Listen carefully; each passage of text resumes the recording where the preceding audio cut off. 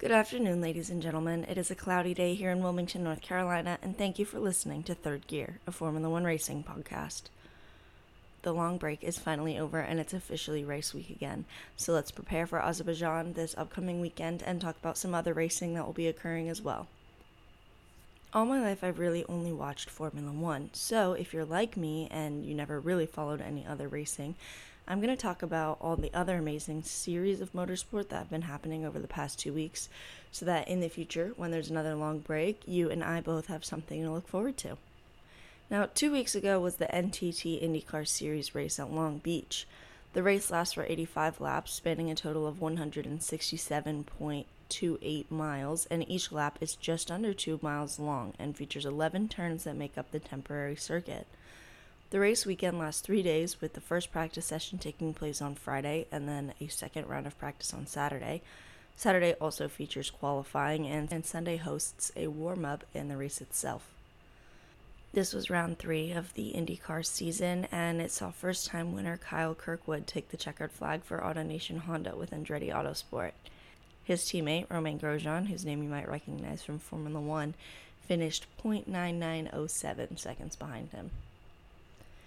Now, I'm very much a beginner in understanding IndyCar, so check out some other creators who focus on that series of racing, and there's still a lot I have to learn and questions I have myself, but I hope to be able to talk about it in more future episodes as I learn more and start becoming more a fan of the sport. A few questions I had was, at the end of the race, one of the drivers ran into the wall with only a few laps remaining, and in Formula One, this would bring out a safety car. So what is the response to accidents and the procedure for races to continue when they do happen?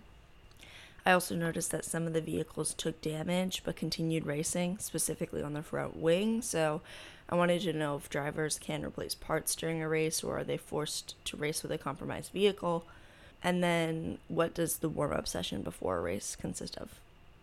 Also, 2 weeks ago was the Red Bull Grand Prix of the Americas for MotoGP. This is my first time watching a MotoGP race start to finish. I had kind of followed a few of the drivers and learned a little bit about it, but I have to say this was incredibly exciting. I'm definitely going to become a MotoGP fan in the future. I'm looking forward to learning a lot more about it. Alex Rins won the Grand Prix for FCR Honda Castrol, with Luca Marini and Fabio Quartararo in second and third. I learned that for MotoGP, COTA in the past has not been a very forgiving track. It's bumpy and rough compared to other circuits, but this year they resurfaced it to improve the ride and safety for the drivers, even though there are still some bumps here and there. And just like with IndyCar, I can't say I know enough about the sport to give you a full synopsis on the race. However, I am learning more, and I cannot wait to talk about it with you guys more soon on.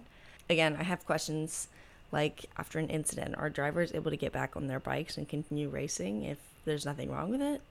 Can they refuel, change tires, or make any other changes during the race? How do pit stops work? How do teams decide what kind of tire to put on the front and back of the motorcycle, and why do they need 2 different kinds? How does wet weather affect races? Like, are they allowed to even race in the rain when it's super slippery? And how are drivers kept safe? And last weekend wasn't completely raceless either. The Formula E Racing Championship had their race in Berlin last weekend. If you don't know what it is, Formula E is just an electric form of single-seater racing similar to Formula One, and last weekend's races took place in Berlin, which took place in the Tempelhof Airport. There were 2 races that weekend, one on Saturday and one on Sunday. The Saturday's race had Mitch Evans win, with Sam Bird in second and Maximilian Gunther in third. And then Sunday's race was won by Nick Cassidy, with Jake Dennis in second and Jean-Eric Vergne in third. I still don't know a ton about Formula E. I did learn a lot more through this race. I learned about the attack zones and a little bit more about the procedure of the race than before, but I definitely do still have a lot of questions for that as well. Why were there 2 races last weekend? How did they decide track locations? Like, why did they choose the Tempelhof Airport in Germany instead of, say, Hockenheim? How are the attack zones activated? And how much energy do they receive from them? What happens when a car runs out of energy? And the cars look super different than they did a few years ago and even last year. What were the developments and changes that came with that? Obviously, Formula One also has a lot of changes in the past few years. The cars look completely different than they did, say, 3-4 years ago.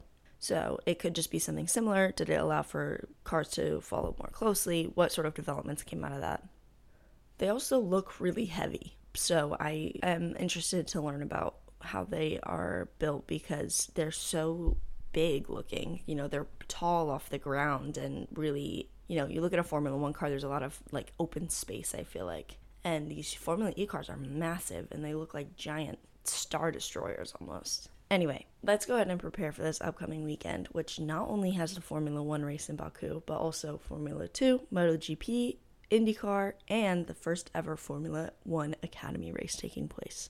Alright, so first up, IndyCar, and this weekend is the Alabama Indy Grand Prix. The circuit features a 2.3 mile road course with 17 turns and 80 feet of elevation change.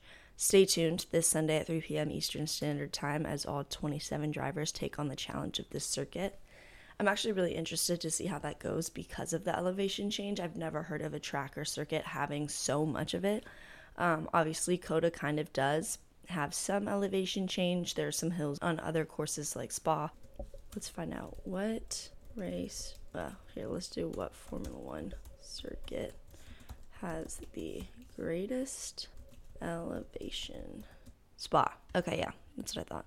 So Spa has the greatest elevation change for Formula One, but there's 102.2 meters of elevation change in Spa, which is 3 feet of elevation change. Oh no, that's centimeters, dumbass. 300 feet of elevation change in Spa? Huh? Okay, I lied. That will still be interesting, I'm sure, but oh my goodness, is that real?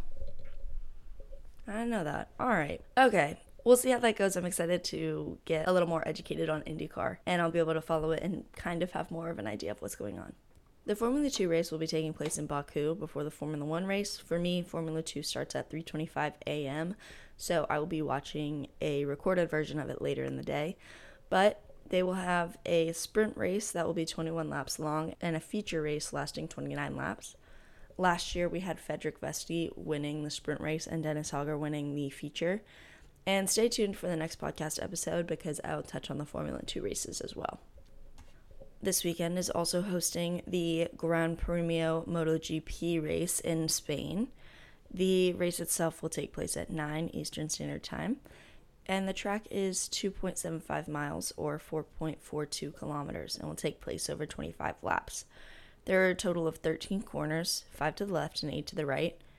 And last year's winner was Francesco Bagnaia. Johann Zarco has set the fastest top speed of 300.8 kilometers per hour, and the lap record goes to Francesco Bagnaia with a 1 minute 36 seconds and 17 milliseconds. Also coming up this weekend for the first time ever will be the Formula One Academy race. This all-women's racing series will have its first race at the Red Bull Ring in Austria this weekend. And if you haven't been following up with it, the race weekend format will have a practice 1, practice 2, qualifying 1, and a qualifying 2 all take place on Friday, with 3 separate races taking place on Saturday.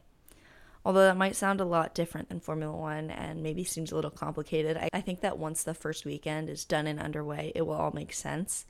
The practice sessions work very similar to Formula One. Drivers are given 40 minutes on the track to warm up their vehicles and get a feel for the track in their car.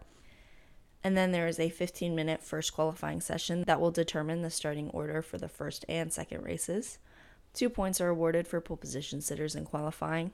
The first race is 30 minutes long plus a finishing lap with a point system identical to Formula One. And then the second race is 20 minutes long plus a finishing lap, but it starts with a reverse grid for the top 8 drivers from the first qualifying session. This race is awarded less points, with the first place finisher receiving 10. Friday's second qualifying session will determine the starting order for the last race, which also lasts 30 minutes plus an extra lap, and will have a standard starting grid and point system. Just like in Formula One, 1 point will also be awarded for the fastest lap. I really look forward to watching and following Formula One Academy, and I hope to see some amazing talent rise through the sport soon. I think it'll be really interesting to see how they manage to work out these Grand Prix weekends and who's coming on top, if it's close-knit battles or is there an obvious talent among them. I'm excited to see how it goes. And then what we've all been waiting for, of course, is the Formula One Grand Prix in Baku this weekend. The Baku City Circuit is a challenging street track that features long straights, tight turns, and narrow track limits. It's 51 laps long and just barely over 6 kilometers or 3.73 miles long, with the fastest lap being set by Charles Leclerc in 2019 of a 1:43.009. The track is made up of 20 corners and 2 DRS zones, the first just after turn 1 and the second on the main straight across the starting line. The track held its first race in 2016 and is notorious for some amount of drama happening there. I think probably one of the most popular moments is in 2017 when Vettel tapped Hamilton for brake checking him, or in 2018, the infamous Red Bull collision between Verstappen and Ricciardo. Of course, 2021 was also very dramatic. Max Verstappen was almost sure to win and then took a tire puncture and had to retire from the race. And then the championship competitor, Lewis Hamilton, locked up after the restart and fell behind in the grid order, which left Sergio Perez to win the race with Sebastian Vettel in second and Pierre Gasly in third. This weekend also features a new schedule and format for the upcoming sprint races. This year will be the first ever sprint shootout, which is a separate form of qualifying used to determine the starting order for the sprint race, so the results do not affect the actual race on Sunday itself.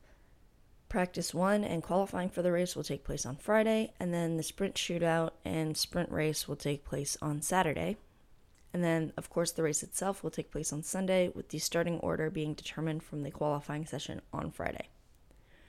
I am looking forward to see how this new format is going to work, with the sprint not affecting the race directly at all. It does give drivers an opportunity for more points and battling, but I do hope that in the future they actually implement a reverse grid for sprint races. I just, like, my biggest dream is Formula One putting in a reverse grid format. I think it would have so much more competition. I think it would add so much more entertainment for viewers. I just really think that it would just be so exciting if we did it. So I would really love one day for the sprint race to be in reverse grid, since now it doesn't even affect the race at all. So I'm looking to see, hopefully they'll implement that in the future. It kind of looks like they're moving towards that, just with the way that it's now organized. So a girl can hope. And lastly, it is time to predict what I believe the results will be for the 2023 Azerbaijan Grand Prix. I think that qualifying is going to have Max Verstappen on pole position, with Fernando Alonso in second and Lewis Hamilton in third, as Mercedes continue to improve their car.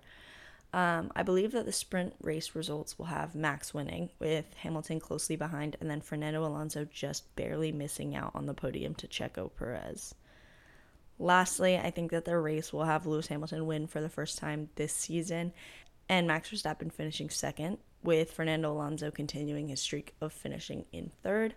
Who knows, maybe we'll see Taylor Swift cheer him on. And I think that driver of the day will go to Lewis Hamilton, and the fastest lap will be set by. Thank you all so much for listening. Don't forget to share the podcast with friends and family, and be sure to leave behind some comments and suggestions on my episodes. I appreciate you all. Take care of yourselves.